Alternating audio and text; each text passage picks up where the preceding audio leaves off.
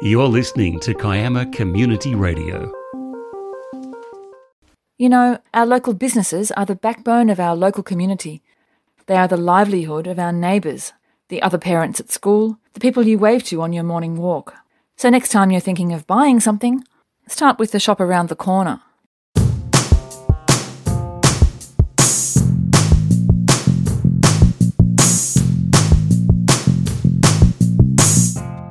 In our L'Etape special on Monday, Glenn Shepherd spoke to Taylor Hudson, the proprietor of Hungry Monkey, about how a business prepares for an event like L'Etape. Here Glenn talks in more detail to Taylor about how the business was started. I'm Glenn Shepherd, and today I'm talking with Taylor Hudson, who owns and operates the Hungry Monkey Cafe in Kiama and also in Berry, with his business partner Jack Alexander. Firstly, welcome to Kiama Community Radio, Taylor. Thanks, Glenn. Thanks for having me. So let's go back to the start, if you wouldn't mind. So I remember when you and Jack went into business, and I thought, wow, what a big step for two relatively young fellas. How old were you then? 23. So it was 2015 in April. So you made that big decision then, and you've been absolutely successful. So what's driven the success? Yeah, it was a pretty big risk at 23, I guess. Finished uni, travelled overseas. Didn't think we were really going to take on my uni sort of degree. Worked in hospitality, just around the area in bars, cafes, whatever, espresso bars, and it was just an opportunity came up and we sort of thought, just let's have a crack. We're sick of working for bosses that we thought we could do things better, and I guess, yeah, we then became the boss. So success, it's working just really hard at the beginning. It was a major sort of part to it.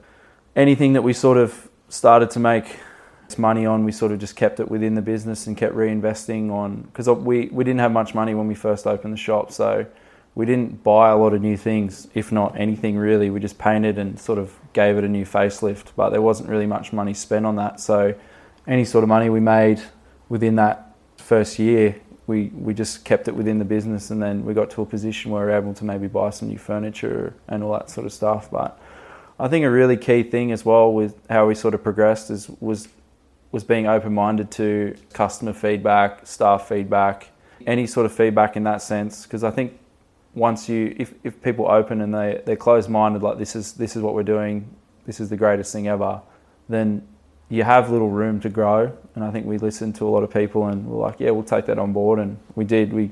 I think keeping money in the bank so we could purchase new things to better the atmosphere, and then also, yeah, listening to people and getting feedback on what we can improve on. And it's still to this day, I'll ring customers if there's positive feedback, or if there's someone that's given a bit of negative feedback, I'll call them straight away and just find out what did we miss the mark on with your experience, because they're really important things that you need to continue to work on. So you've expanded down to Berry.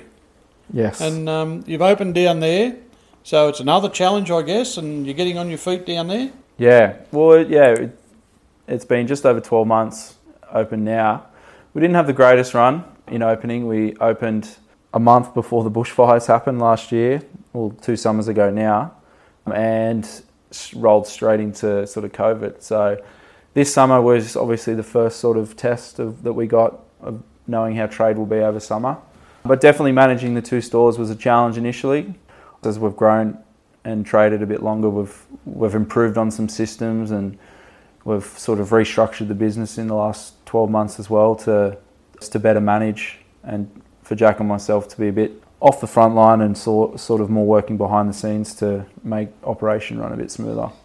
I'm hearing that you're going to Bowral as well. So Yes. This expansion keeps going. Yes, so we'll be opening. We've started work on a place in Bowral. It's in High Street Arcade, which is smack bang in the middle of Bowral. Yeah, it's sort of in the last sort of 6 months we've been sort of searching places of where the next place could be, and that was somewhere that popped up, and we did a bit of research, and it's looking like it's going to be a pretty hot spot. So really excited to get everything done and get the doors open. So it's looking like it'll probably be the end of March, early April, if everything goes to plan. I really do wish you all the best. It is an incredible story for our community. 2 local young fellas get out there and have a go, and certainly you're a leading light as a business in town. You can never get in there. You can, but You struggle to get in there because you're that popular, which is a fantastic thing in my book. And really, thanks very much for talking to me today on Kiama Community Radio. No worries, Glenn. I appreciate you organising the time for me to chat with you. I'd found that discussion fascinating, in that Taylor and Jack opened their business at the age of 23 with a dream and little funding. They've achieved great success, and it's refreshing to hear that they value feedback and act on it. I'm sure there are some lessons for other businesses in that discussion. Kiama Community Radio. For the community, by the community. Join us next time when we talk some more to the guys who run the shop around the corner.